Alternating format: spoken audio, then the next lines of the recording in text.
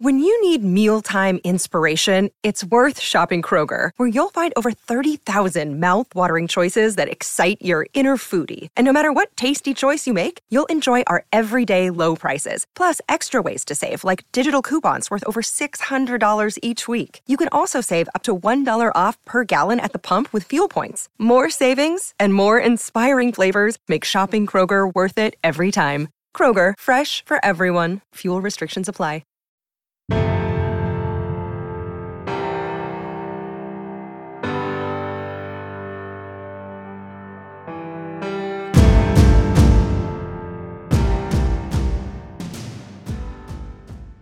Oh, I can't tell you how many teams I've been a part of where you have these great intentions when the season ends and, hey, we're going to get together, we're going to talk about this, we're going to talk about that. Snap your fingers, and it's May. This week we finished our season series focused on ideas that will help you look back at the previous season and make plans for improvement for the future.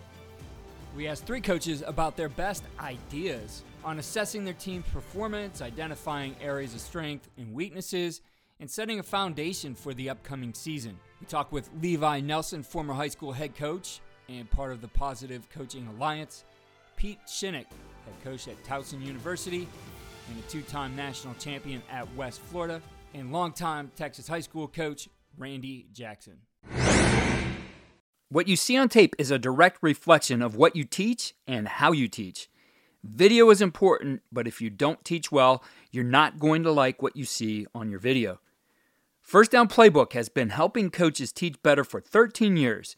It allows you to present installs, playbooks, and practice cards in half the time with NFL quality. Coaching tools like video pairing, a player app, practice schedules, and wristband sheets have made First Down Playbook a program management system with everything in one place. If you're in a position of leadership with your football program, receive a free 1-week look at First Down Playbook. Call them at 512-814-6158 or visit them on their website or social media. Mention Coach and Coordinator Podcast or use the coupon code COACH24 to receive a $100 discount off the normal $700 First Down Playbook team membership price. Links and the phone number are in the show notes. As coaches, we know that some of the biggest hurdles to our team's success can come from off the field. Your team needs support to tackle the endless list of expenses, uniforms, training equipment, travel, and more. But raising that money can feel like a full-time job. Thankfully, there's Vertical Raise. Vertical Raise is the premier online fundraising platform using innovative technology to create the easiest and most efficient system available.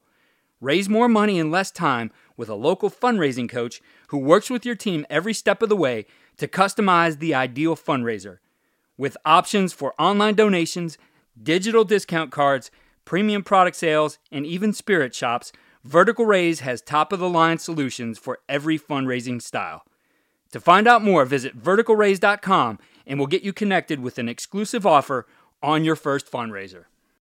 First, Levi Nelson shares the ideas that are behind what he created called a get-to list, which outlines specific tasks to be accomplished in the offseason. He emphasizes the need for regular communication with assistants and providing them with a book to read, followed by presenting their key takeaways to the coaching staff. Additionally, he promotes the idea of evaluating coaches on an off-season basis and providing them with an improvement plan. Yeah, Coach, so my personal coaching philosophy, I call it LEAD, L-E-A-D. It stands for love, effort, attitude, and discipline. And discipline to me is probably my best attribute as a human being.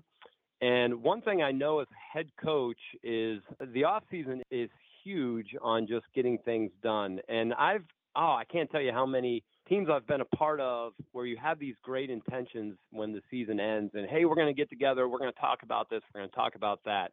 Snap your fingers and it's May, right? And it's like, oh, we need to do.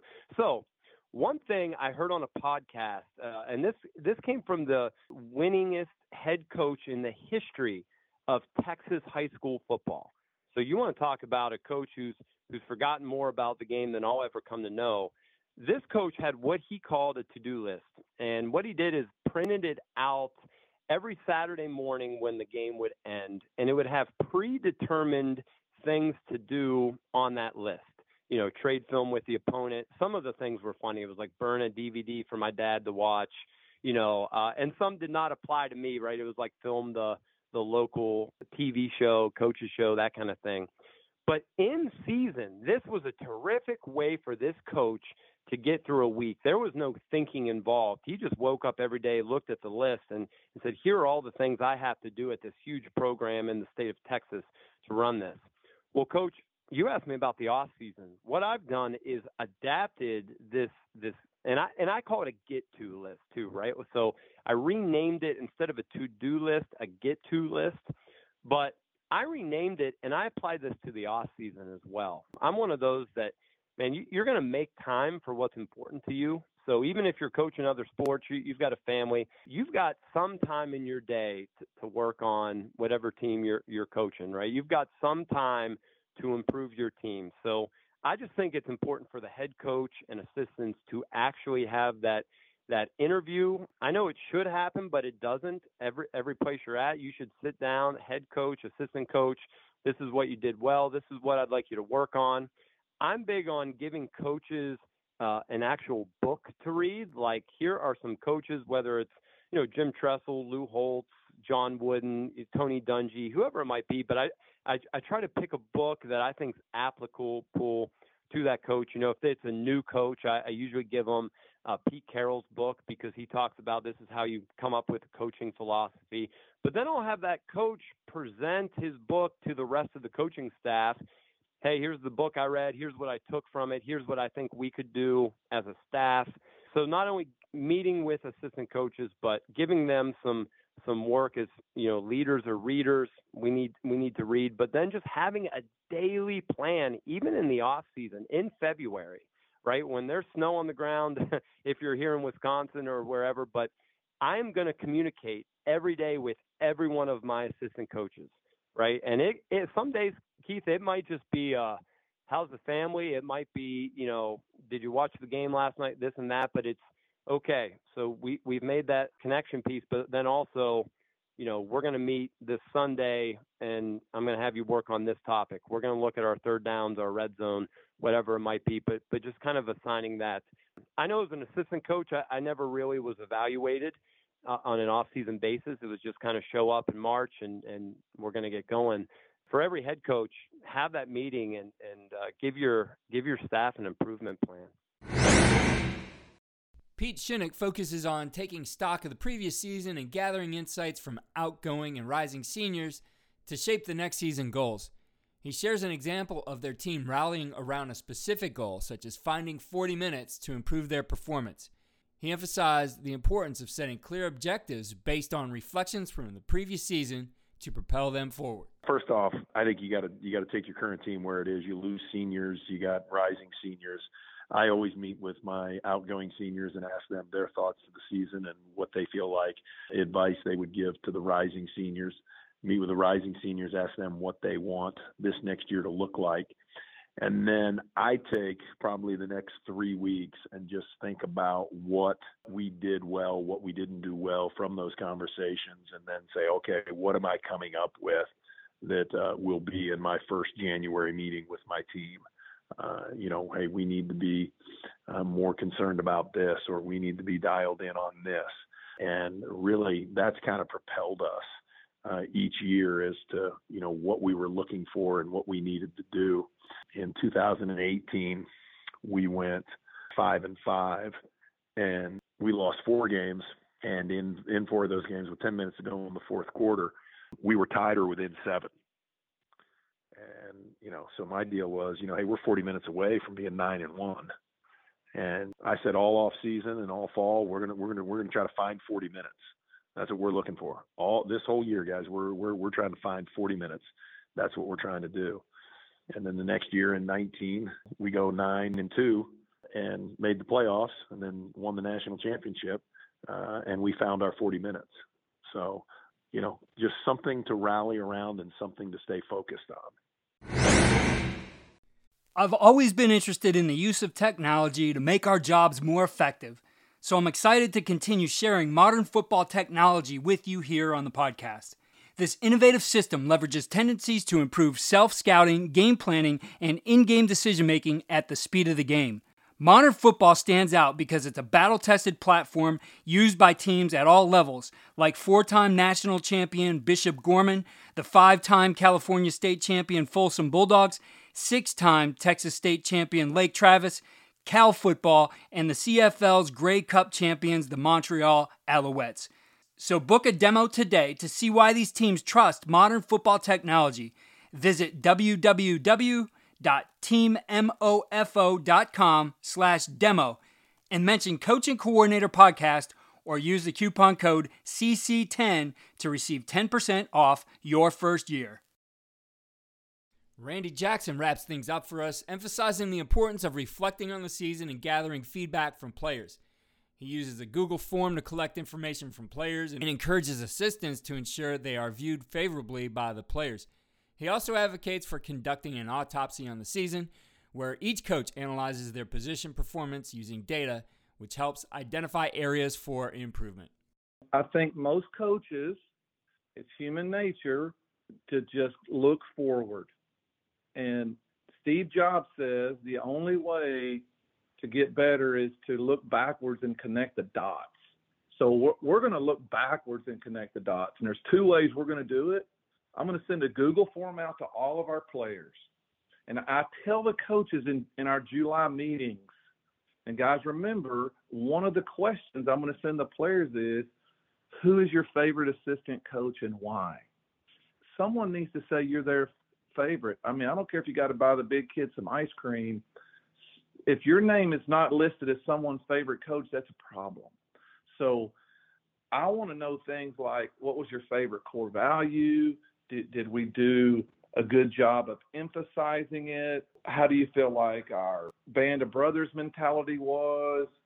So we're going to ask these questions to all these players, and I'm going to tabulate it. And then I'm going to tell our coaches the first week after we get back from Christmas, we're going to do our audit or our autopsy. And I think this is huge for coaching staff. So every assistant coach needs to do an autopsy on their position.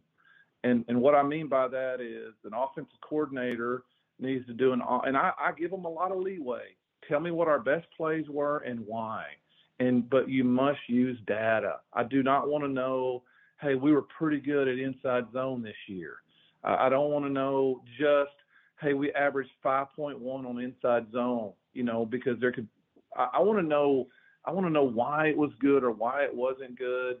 As the head coach, I would do our discipline stats, and then position coaches were going to break down, and I want clips like a defensive end.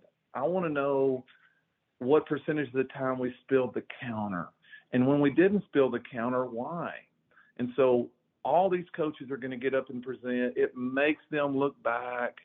We take extensive notes, and then as we get into off season and all that, you're just going to forget.